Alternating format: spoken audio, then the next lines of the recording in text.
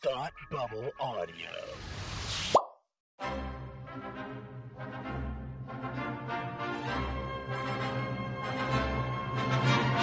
Look, up in the sky! You will never find the more wretched hive of scum and villainy. Welcome to Beer with Geeks with Tim and Frank. Who are you? I'm Batman. I am Iron Man. Your friendly neighborhood Spider-Man. Hi, Christopher. I'm Nero. My name is Inigo Montoya. You're a wizard, Harry. A couple of guys with a couple of beers and a whole lot of pop culture nostalgia. Make it so, number one. Ladies and gentlemen, the Beatles. Named the dog Indiana. Life finds a way. I am serious. And don't call me Shirley. Now sit back and crack open a cold one, because it's time for Beer with Geeks. It comes in paints. Shaken, not stirred. Great Scott! I was way off. I knew it started with an S, though. Hi, welcome to Beer with Geeks, where two geeks geek out with beer. I'm Tim, and with me, as always, is my man, not with just one face, but two faces. It's Frank. How are you today? Well, one side says it's good, but the other side says it's bad. I wasn't sure where, we were going to go Riddler or we were going to go Two-Face. I wasn't really sure which one you were going to go with. I was gonna go Riddler, and then I just, for some reason, I went with Two-Face. It just seemed easier to say out loud. Just on a whim. The man who loves to call out when boiling acid is in the room. It's Frank. It's boiling acid. Acid. Oh, this is going to be fun. I can tell. Yeah. Frank, how are you? How are you? I'm good. It's good to be back talking with you, my friend. How you been? It's good to be here. I've been well. Summer is summering, as it always does, and yeah, that's about it, Frank. Yeah. Truer words were never spoken. Indeed. Is this? I don't know when this episode is coming out. It's coming out relatively soon, right? As in, just as soon as we were recording it, kind of in thing. A week. Yeah, that's cool. Because I don't want to be like, well, Frank, I hope to get my master's in a couple of weeks, and and then you'd be like, this episode is coming out in December. Forever ago. Yeah, yeah. I'm holding this episode back for months just to get the inconsistency. Yeah, just for that. Man. Now I will. Yeah, right. Good times. Well, Frank, what are you drinking today? I'm actually really excited about this beer. I've been saving my last one of these specifically so I could talk about it with you on the show.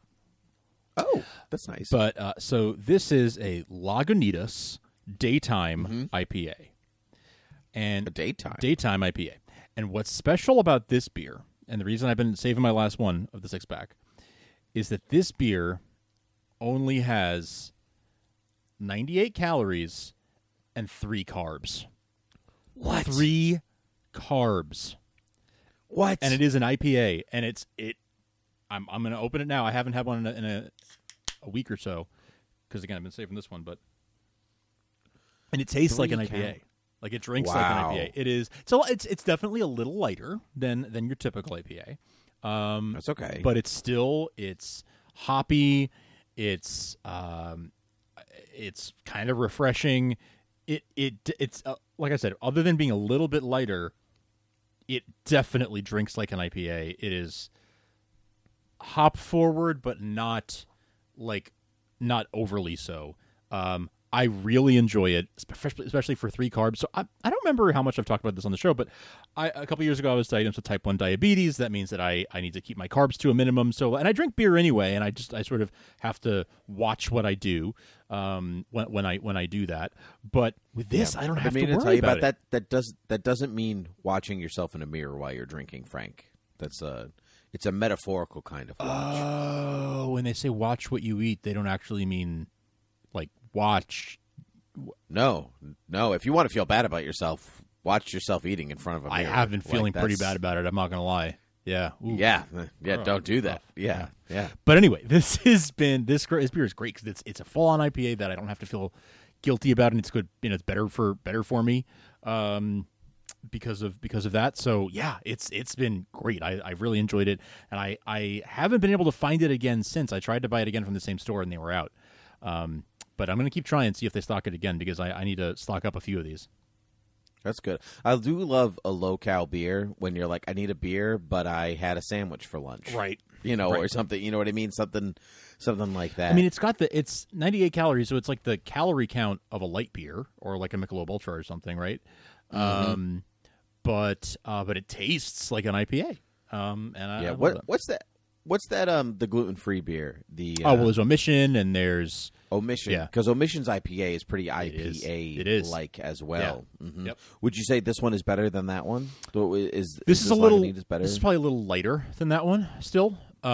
Interesting. Yeah. But because that one's still sort of like full, but the only difference is they use like an enzyme to get rid of the gluten in that one, but it's still brewed like a regular IPA. This one, I think the recipe must be different to do what they're doing. But I very much enjoy this, and I'm thrilled about it from like a health perspective. So if anybody else is diabetic or just is trying to do keto or anything like that, consider this. It is considered. Lagunitas Daytime IPA. But what are you drinking today? Today, I am drinking a Poor Judgment. Ooh. It's a Pilsner from Grace Ale Brewing of Rhode Island. Nice. Grace Ale. I kind of had grabbed it. I kind of grabbed it on the, I don't know, I want to say like a whim almost. Like, oh sure, I'll try this one. I've never had it before, but I do like a good Pilsner, so what the heck, and it is delightful. Nice. Like I really like it. It's a little dry for a Pilsner. Interesting. Almost, I would say. Mm-hmm. But it is tasty. Tasty beyond tasty. I do recommend. And I thought the Poor Judgment is Pour, as in pour. I know. Pouring a glass full of judgment. Pouring a glass full of the good old the judgment pouring.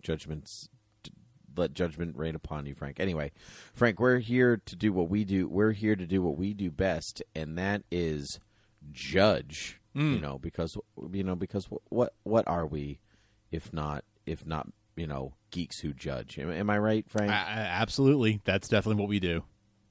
That's what we do. That is our lot in life. That is what we've designed ourselves to do.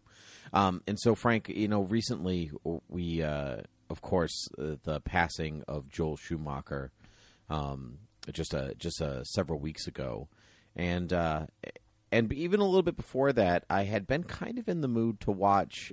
Oh my gosh, what do you call it? That old chestnut of a movie, Batman Forever. I almost forgot what it was called. I was like, the one we're talking about, or something else? No. Batman Forever. Yeah. Yeah. And so I said, oh, we should do that for the podcast, Frank. And I asked you that today, and you indulged me today, which I thought was very nice of you. Honestly, I'm very nice.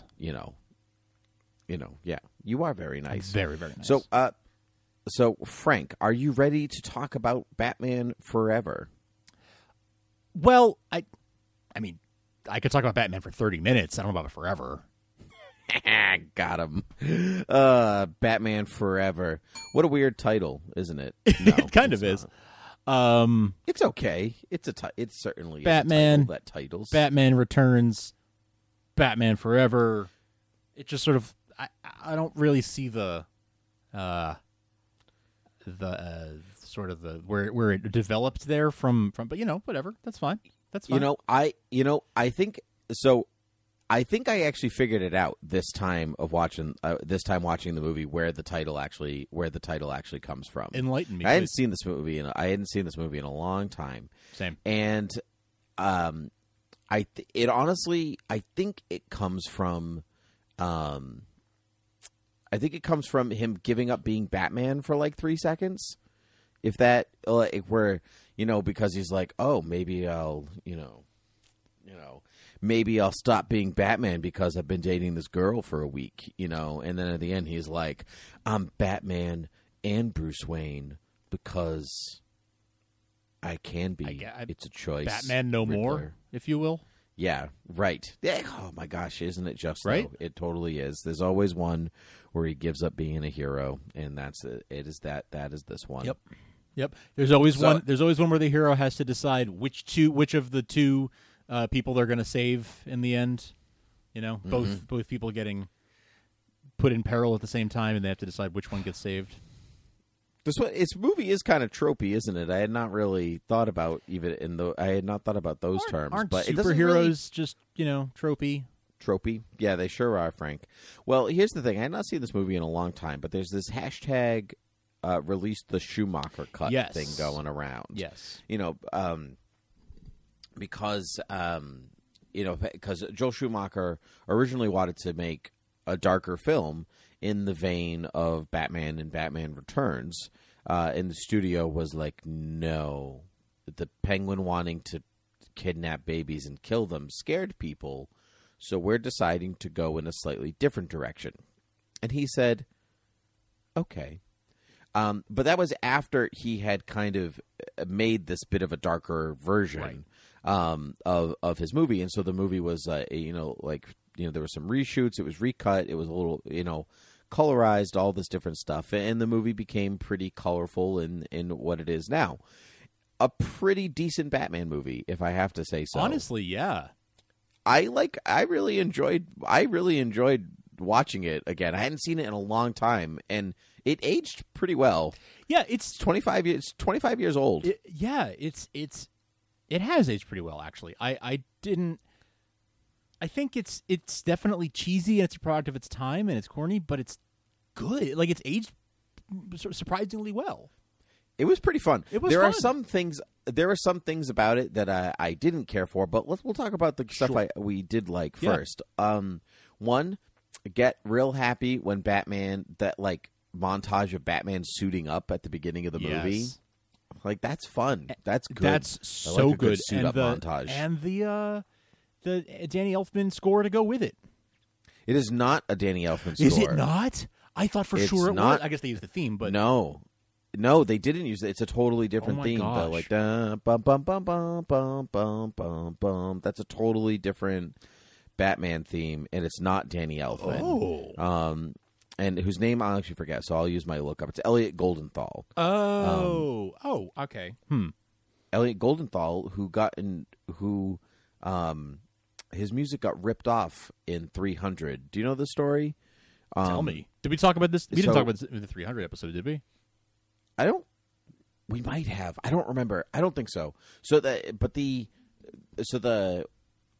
Once Leonidas as a boy like kills the wolf and whatever else, and he's like back at the, what do you call it? He's like back at the Senate, whatever. He's like, I am man, killed wolf, but now I am boy, but now man. Yes, that whole thing. Yes. There's this music that's like ba ba ba ba ba ba ba, like this like really operatic piece of music, and it's almost note for note to a piece of music from Ellie Goldenthal from Titus, starring Anthony Hopkins. Oh. It was used as temp music when they were cutting 300. Gotcha. And in the vein of temp music, they're like, make your music sound exactly like this piece of music that already exists. And so he was like, so he like tried, I would assume, his best not to plagiarize the music, and ended up like almost plagiarizing the music. Well, because when you have to match it, like when they're cutting to a piece of existing music and you have to match it sort of beat for beat, it's going to end up sounding really similar. That's correct. And so, so WB had to like issue a statement of, issue a statement like we apologize. That much. Yeah, we apologize to Elliot Goldenthal for, we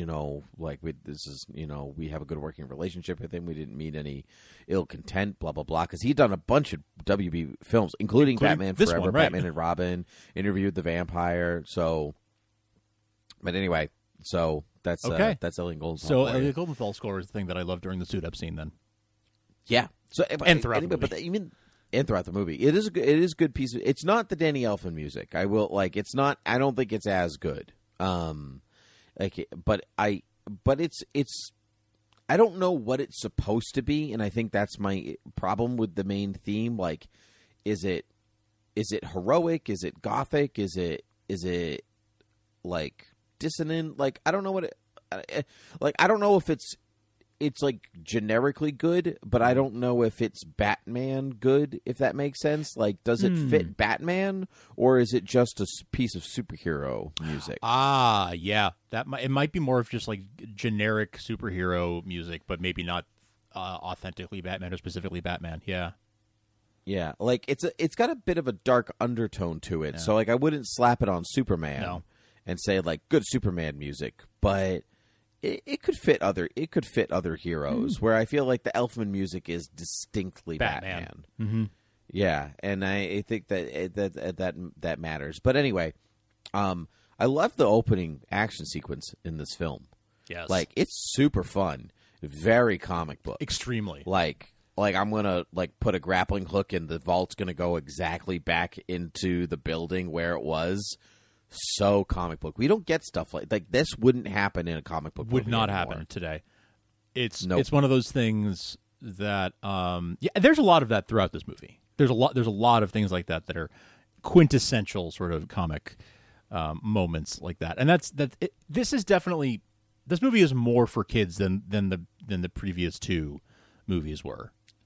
By a lot. There's still things that are not really quite kid appropriate. I would say, especially some things with Jim Carrey's Riddler are a little. Things he says are a little, like I don't know if kids under a certain age I might not want them to hear them. Oh, sure. But but I remember going to see this film in theaters, and I tell you, I didn't get. It goes over your head a lot of it. Yeah, that's true. Mm-hmm. But it's more the stuff with Dr. Chase Meridian. Oh my that's God, a little, she was so horny the whole time. Oh my God, it's like that's the thing that didn't age well. Because, like, she's like, hey, it's me in my night dress, and, like, I just used the bat signal because I want to get in your leather pants. And also, here are my boobs. Yeah. Like, it was like, what is happening? It was real. You're right. That was really, like, nothing. Yeah. Whew. Yeah. It like, seriously undermines Nicole Kidman as an actress, I think. Very like, much so. Even. Yes, very, very like, much so. Wow. Yep. Yeah. Yep. She is literally just, like, the girl. Yup. Yeah, and she's not supposed to be. She's like, oh, I know about psychology things, but, like, she doesn't really help anybody do anything in this movie. Like, even Vicky has kind of a purpose in Batman, and Catwoman obviously has a purpose in Batman Returns. Yes. But Chase Meridian does not. She does not. She like kind of helps Bruce. See, this is where the Schumacher cut thingy comes in, right? You know, because like you can see that she's really there to help Bruce work out his duality issues, because the movie wants to talk about them. Because once he like brings 32-year-old Dick Grayson into his home because he has nowhere else to go. When he was like, I don't want to have to deal with the paperwork to get adopted or whatever, I was like, you're 40. Yeah, like, but even like they say something like, what? Even Bruce later in the movie goes, "How about Dick Grayson, college student?" And I'm like, so he's at least 18, right? So he's not going to be adopted, okay? Right? Like, yeah, that bit very confusing. But anyway, but like he says to like he has flashbacks to his parents' wake, and in that like time, he's like it's happening again. You know, like he's actually like the death of Dick's parents actually like is a form of PTSD for him, which I thought that's really interesting. Yeah. That actually had never really been done in the comics before. It's normally like Bruce being like, oh, I'm going to be a good person because I understand what that kid's going through. But you don't actually see it like re-traumatize right. him. You don't see it as trauma until this movie, really. Right? That really interesting. Mm-hmm. And the movie doesn't really do much with that apart from Chase being like, here's this doll that's black on one side and white on the other side. Like, maybe you'll feel better. It's the kind of thing that, like, I mean, you know, was explored more in Batman Begins, gets explored more in you know, superhero filmmaking today. And I'd be really curious if this Schumacher cut really does happen. I'd be really curious to see if it was explored more in that cut and to what degree. And then we'll know, was it the studio being like, they just want to see people punching stuff. Don't get all heady. That's right. That's right. Yeah, I'm not sure. I know that there are a lot of deleted scenes back when, the DVD days and whatever else, and like that red diary that he talks about, his dad's diary, that has a big old interplay and a whole like thing in the movie. So, but I'm not. Maybe it's not good, and that's why they redid. It's not every time. Sometimes right. Sometimes studio interference is a good thing. Yeah. Doc Brown was supposed to have a monkey as an assistant. Like before studio interference. Sometimes it's okay. For sure.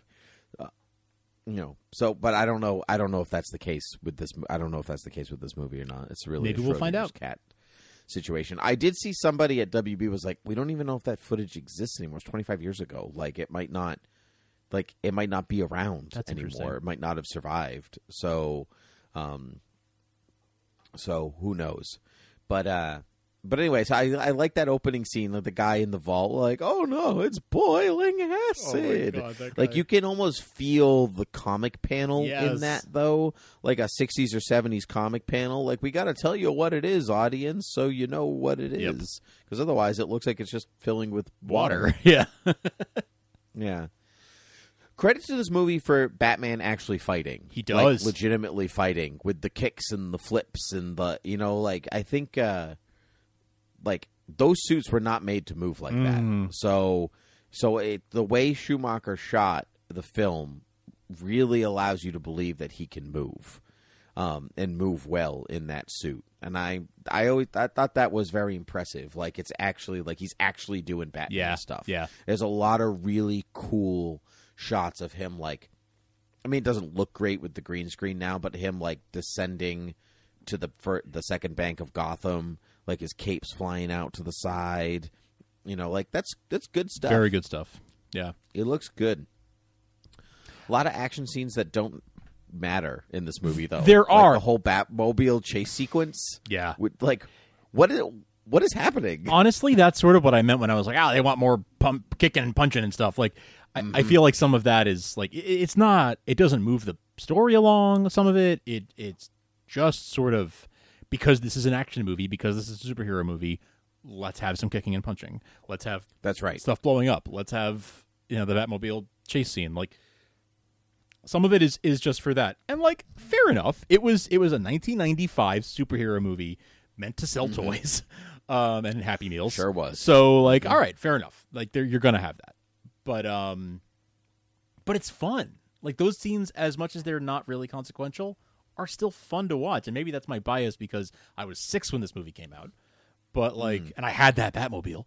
Did you? Yeah, I love that Batmobile.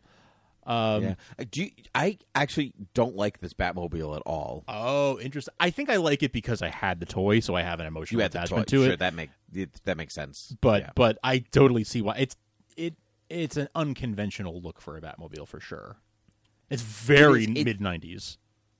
Oh, sure is. It's the exposed skeleton look of the Batmobile. Like it just doesn't.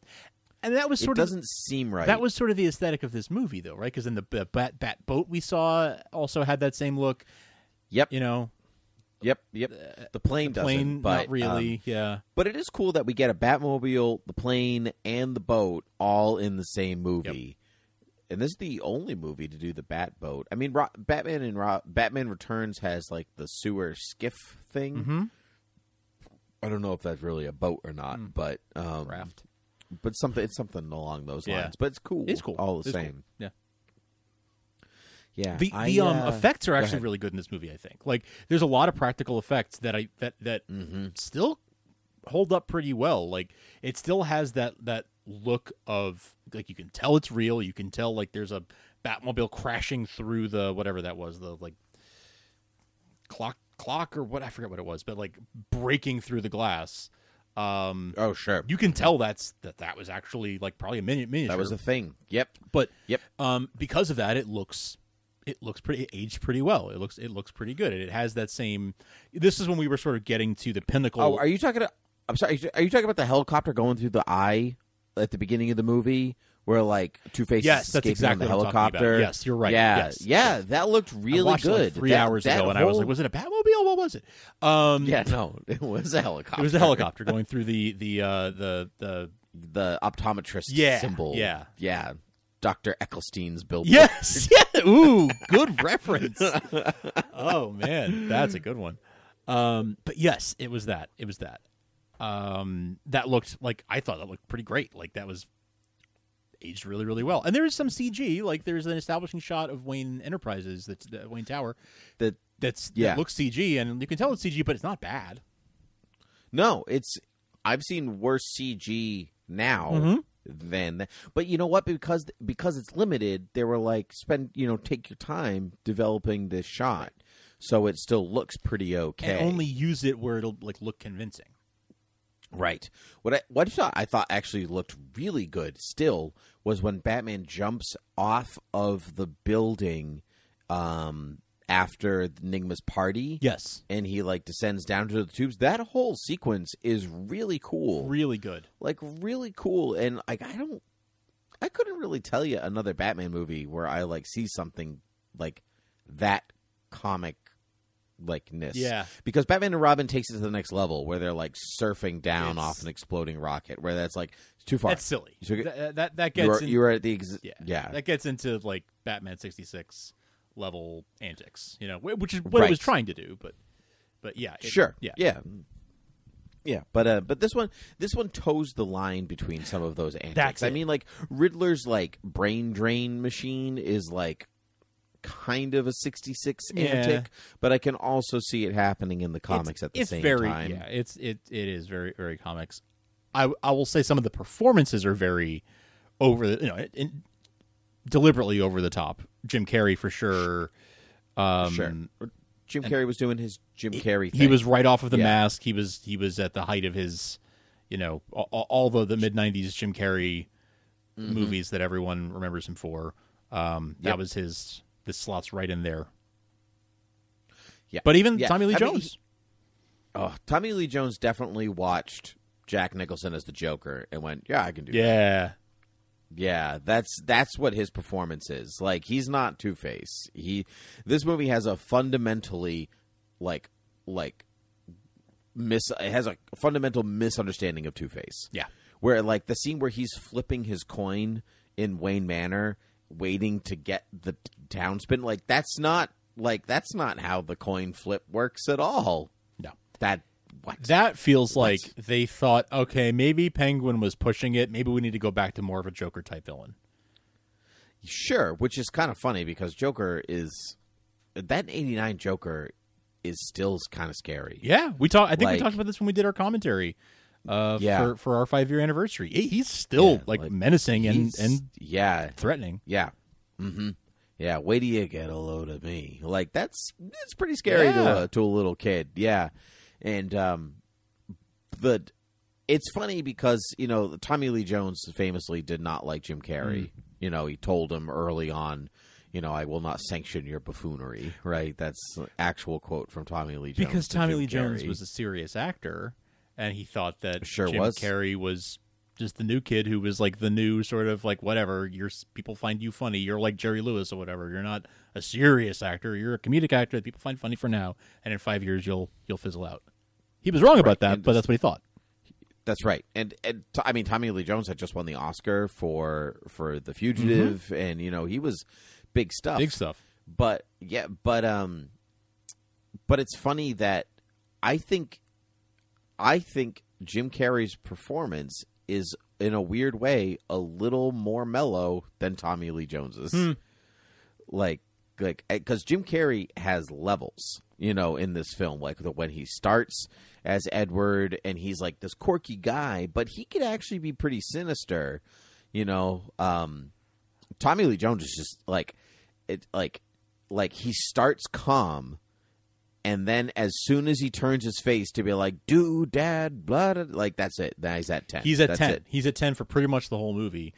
You're right. I would say Jim Carrey's performance is more nuanced. Like he has some nuance. He has levels. He's at a 10 sometimes, but he's at a 6 when he needs to be. He's at a 2 when he needs to be. And that's there's more nuance there. Yeah. That's right. And I mean, his performance is 100% based on Frank Gorshin's 66 Definitely. Riddler. Like, that's the laughing, the cackling, the running around. Like, that is Frank Gorshin, who won an Emmy for that portrayal. You know, so it's fine. It's not my preferred version of the Riddler, but I think he's real fun. I think so, too. Like, I think the look really works, too. I think his, like, onesie pajama look, like, it shouldn't work. But because he's, like, this weirdo, like, kind of like... A buffoon, if you will?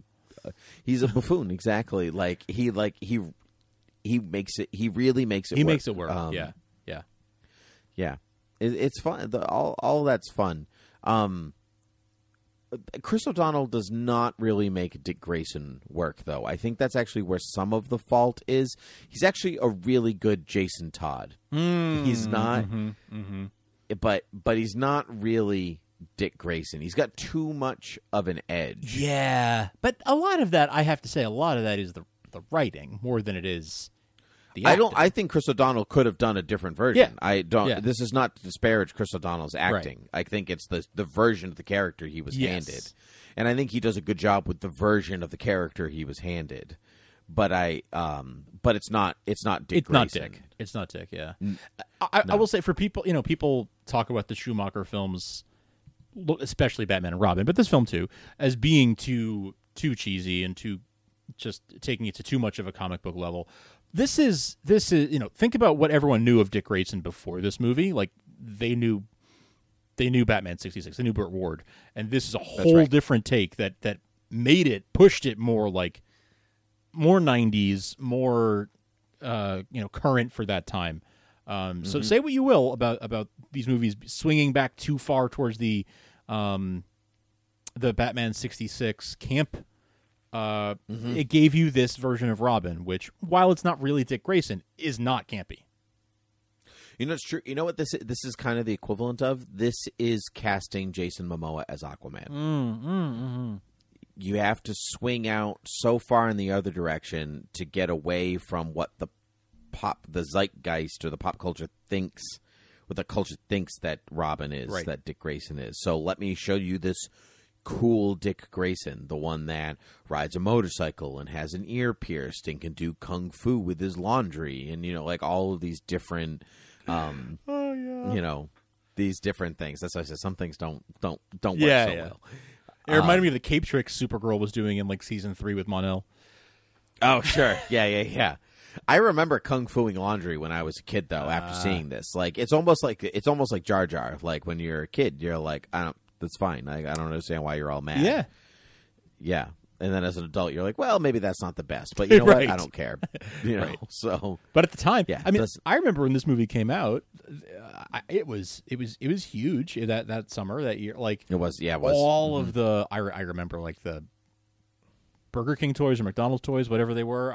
McDonald's, Burger King was Batman Returns because McDonald's had those the glasses. I remember the glasses. The glass glasses. Yeah, I remember the glasses. I remember like every kid having. I think I had a Batman Forever lunchbox.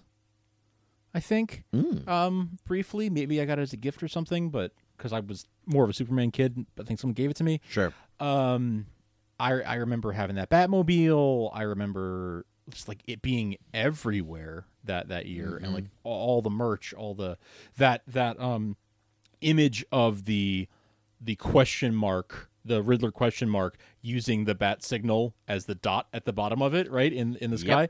I remember that is burned in my brain. That was probably in a trailer or a TV spot or something. I think it was in like toy commercials and the McDonald's commercials, and I think it was everywhere. It was everywhere. So I remember that when I saw that watching the movie again, I was like, oh yeah, that's an image from 25 years ago that's still in my brain.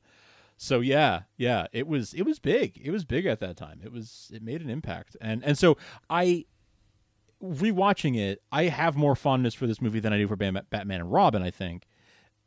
Partly because I do think it is a better movie than Batman and Robin.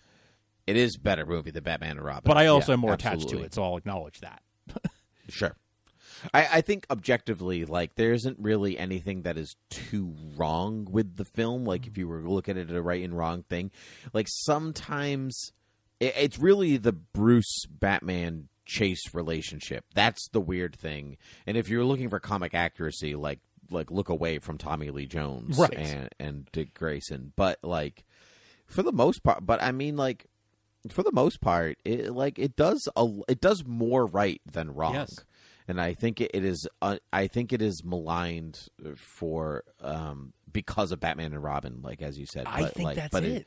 I think people lump them together, and I tended to lump them together until today when I rewatching it for the first time in 5 or 10 years. Yeah, me too. I even really like the Gotham aesthetic. I didn't when I was a kid, like the day glow and the lights, but like as like watching it, I was like, this is really fun. I like this it. is so interesting. It's a good look. Yeah. I love the big statues in the middle of the city. Like it's cool. It's like they took the Gothic and Art Deco combo, like the German Expressionist Burton Gotham, and totally just ratcheted up the Art Deco to 10. Beautiful. And it's really cool. Like you couldn't make a city like that. It's not like, which is why I like it, because I want a giant like Apollo in the middle of the city. You know what I mean? That's just doing nothing but being there. Why not? It's fun. You know what else is fun? Drew Barrymore. Jon Favreau. Wait, Jon Favreau? What? Yup. What? Yup. Here, let me see if I can find a screenshot of it. But Jon Favreau, I swear I saw Jon Favreau in the background. Jon Favreau as a guest star on season 3 of Friends. Jon Favreau. That Jon Favreau. Wow. What's he doing these days? Yeah, I don't know anything. Anything big? Wow. Yeah, there he is. That's him. That's definitely him. I thought I spotted him, and that's what? him. Yup. Send it my way. Send it your way. I will also send it to the show notes. Jon frickin' Favreau. Yes, Drew Barrymore. Sugar and Spice. Yeah. Sugar and Spice told me a lot about myself when I was a kid. So, boy. Nicole Kidman taught me a lot about myself. Her Australian accent comes out strong in one scene. Did you? I did catch it, but and she did a lot of ADR for this movie. I wonder if it was to clean up the accent or something. Maybe she like worked with a dialogue coach. But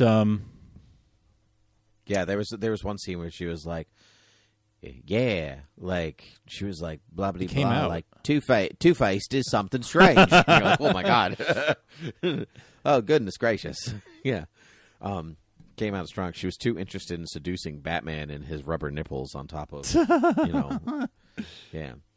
Which, what's funny, because it's always Batman and Robin that, like, gets the crap for the nipples, but I'm like, Batman Forever has them, too. Yeah, like, totally. And she was, like, massaging them, yeah. Jon frickin' Favreau on the Wayne Enterprises staff. Yup. Whoa. Here's a better picture. Yeah, I'll put this in the show notes too. Catch. But yeah, I saw him for a second and I was like, "That's Favreau," and it's it's because of Friends that I recognize them because he because this apart from the goatee, that's what he looks like in Friends. Same time period. Mm-hmm. So there you go. Yeah, I before I started Batman and Robin, I watched the Jon Favreau episode of Friends. No kidding, really? Today? It was like in my brain. Yeah. Oh wow, that's and so I didn't. Funny. I had a weird Jon Favreau marathon. Funny. Yeah, so there you go. Little fun. And then Ed Begley Jr., of course. Sure. Yeah, he was great. Yeah, he was great. Back to work, Edward. He was also doing the over-the-top thing, but, that's... He was. But I think he probably felt like he had to if Jim Carrey's in the room. Exactly. Because Val Kilmer is like... We haven't even really talked about Val Kilmer. Specifically. He's fine. He's fine. I don't find him bad. And I don't necessarily find him very good either.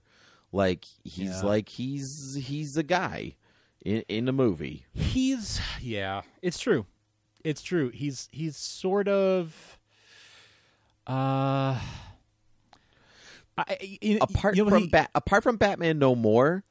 Yeah, what he says is very good. Yeah, like the way he says that, like he's compassionate, he's good, he's not an idiot, like he's good as Batman and Bruce Wayne. So every so often he slips into like there's some weird stuff, like he doesn't really know how to act as Batman, but he's George Lazenby. Like yeah, that's exactly what he's not good, he's not bad, he just is. Joel Schumacher famously hated. He called him like a psychopath or something like that. Like, I think I'll never work with Val Kilmer again. He's a psychopath or something like that. I'm actually I know it's a one look up, but I want the exact quote. Is that why we got Clooney after this? Yeah, because he wouldn't work with him again. We refused to work with him again. He says he was just the worst. Yeah, that's his prerogative. In 2019, Joel Schumacher did an interview with the Playlist.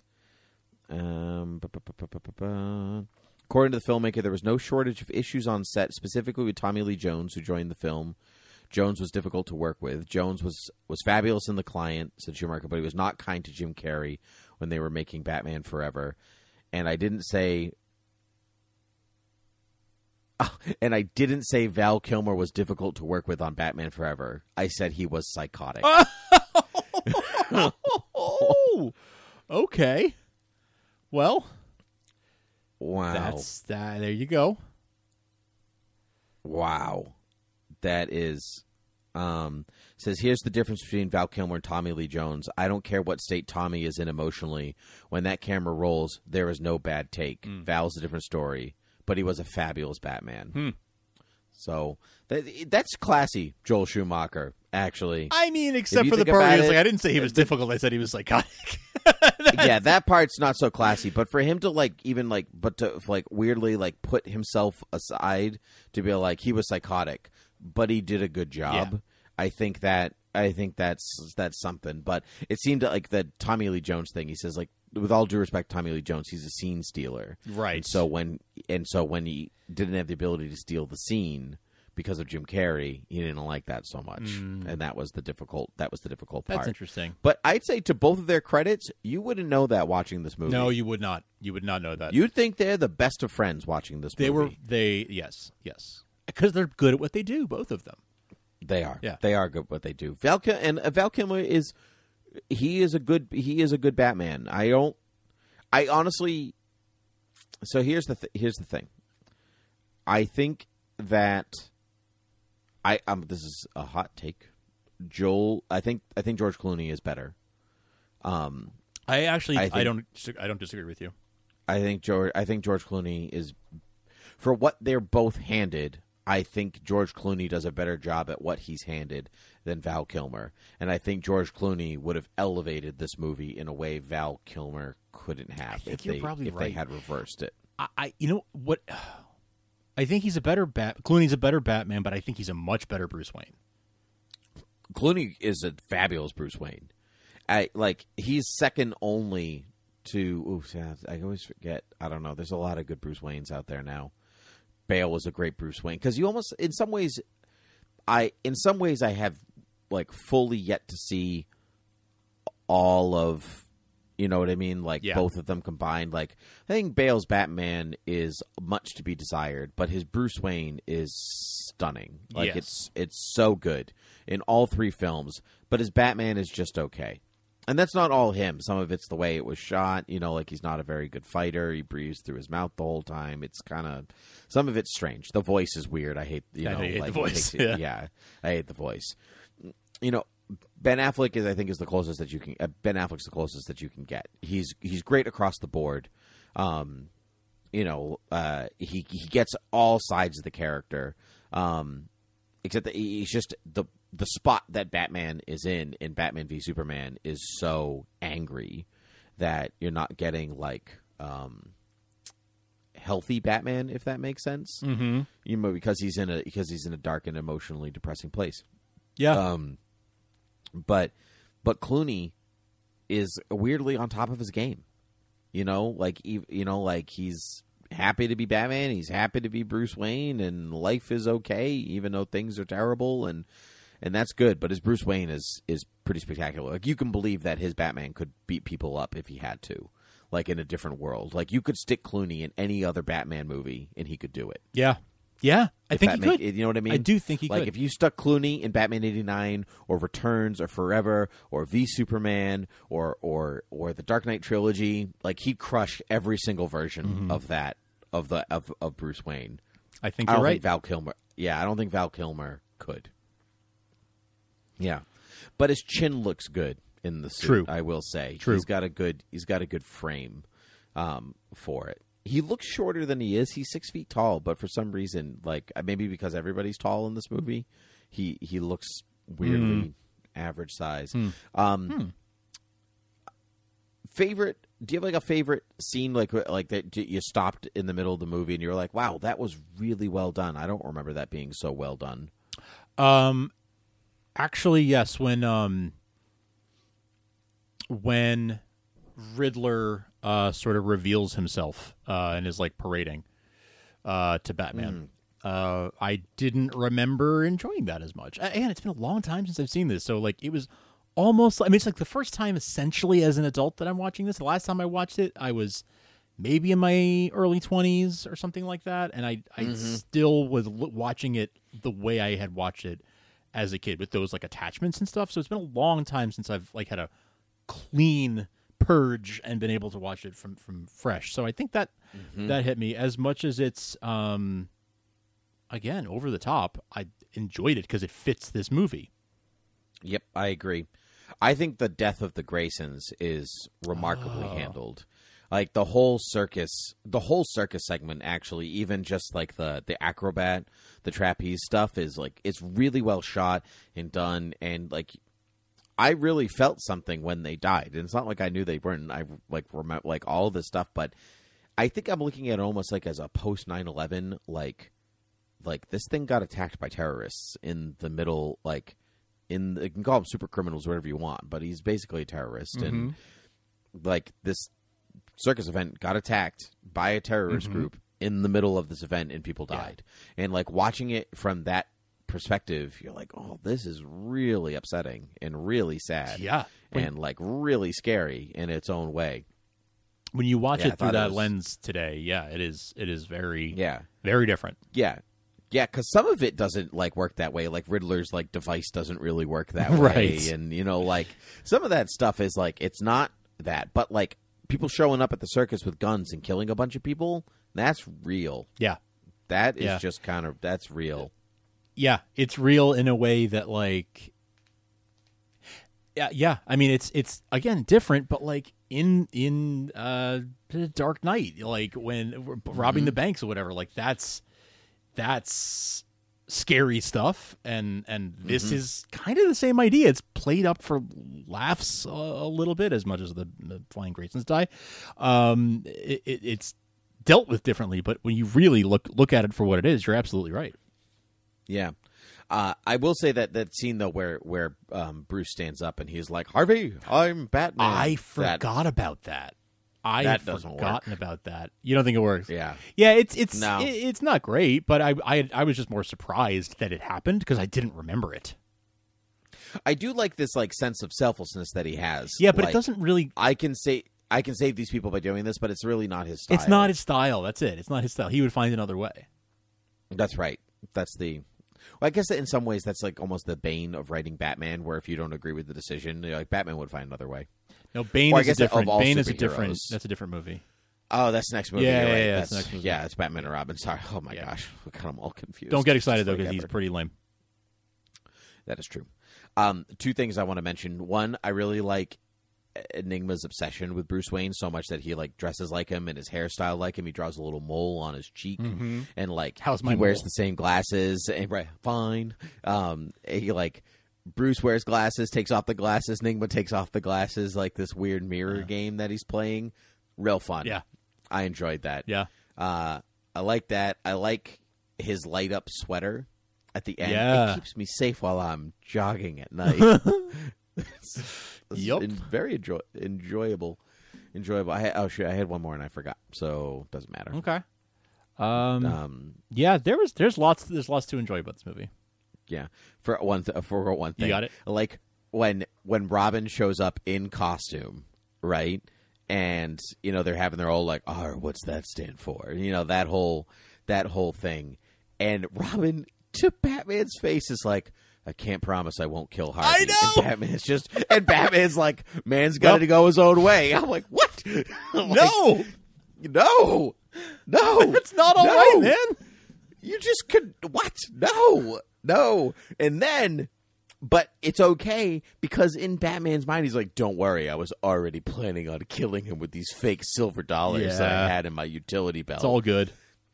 Yeah, that part I didn't care for. Like, this movie comes so close to Batman not willingly killing people, So apart close. from him like, oh, I went out of the way and the missile killed those people instead. So close, and then he just like legitimately murders Harvey Dent. Yeah. Bummer that we couldn't. If Batman could defy gravity and save two people at the same time, but he can't put a line around Harvey's leg. Yes. It's just, Yeah. No, can't do it. Couldn't do it. It's fine. Yeah. Whatever. I love that we got a wholly rusted metal Batman. Yeah. I also like Batman's reaction Yeah, like to what? that. Like, no, it's like, metal and it's no, rusted. it's It's got full of holes. It's holes. holy. Oh. So, like, I, you know what? I'm gonna give that to them because it was worth it for the meta joke. Like, that's fun. And then the will you at least bring a sandwich this time? I'll go to the drive-through. Whatever he says. I'll go through drive-through. Yeah. Can I persuade you to take a sandwich with you, sir? I'll get drive-through. Oh my god. I do. I think that line is funny. I think Like, that's funny. And that's way better than the Bat credit card. Ugh, Bat credit card. It's in the same vein, but it's much better than the Bat credit card. Yeah, but like Batman can be jokey with Alfred. Yeah, that's okay. yes, like exactly. that's okay. Yeah, I think like that. I'll get drive-through is a like in the vein of the Batman animated series, Neil Adams, Denny O'Neil vibe of Batman. Sure. You know, like people talk about Heart of Ice from the animated series, like it won an Emmy. It's amazing. Like you do remember that he won that battle by throwing chicken soup on Mr. Freeze, right? And he's like, cures the common cold. That's that kind of joke. Yeah. It's a pun. Yes. It's like that kind of like dad joke. Yeah. Quippy. Yeah. Yeah, it is a little quippy. Yeah, this movie's fun. I'm glad that we watched it. I'm glad we did. I'm very glad we did. Should we watch Batman Forever soon, just for the sake of watching Batman Forever? You mean Batman and Robin? Forever. I mean Batman and Robin. See, I did it again. Yeah. See? Yeah. Yeah. I'm down for that. I'm down for that. Cool. I'm down for that and to watch the little documentary where they apologize for making it. I know. You know what's so like there are other bad movies out there. Oh yeah. You know, like you didn't need to apologize that much. It truly. is very funny to me how much they apologize for having made that movie. Like I find it very amusing how apologetic they are. Like, look, we know. Oh my God, you've been telling us for 20 years. We know. I know. We know it's okay now. Yeah, you can stop. Right. Mm-hmm. Yeah. Anyway, yeah, I'm Hey. down. Let's do that. Let's watch that. Oh, cool. Well, Frank, tell us where the people can find us. You can head on over to beerwithgeeks.com and find all episodes of this podcast. You can go to thoughtbubbleaudio.com and find all episodes of all of the Thought Bubble Audio shows, all the shows on our network. You can go to patreon.com/thoughtbubbleaudio and support us that way. And we would really, really appreciate your support there. $1 a month gets you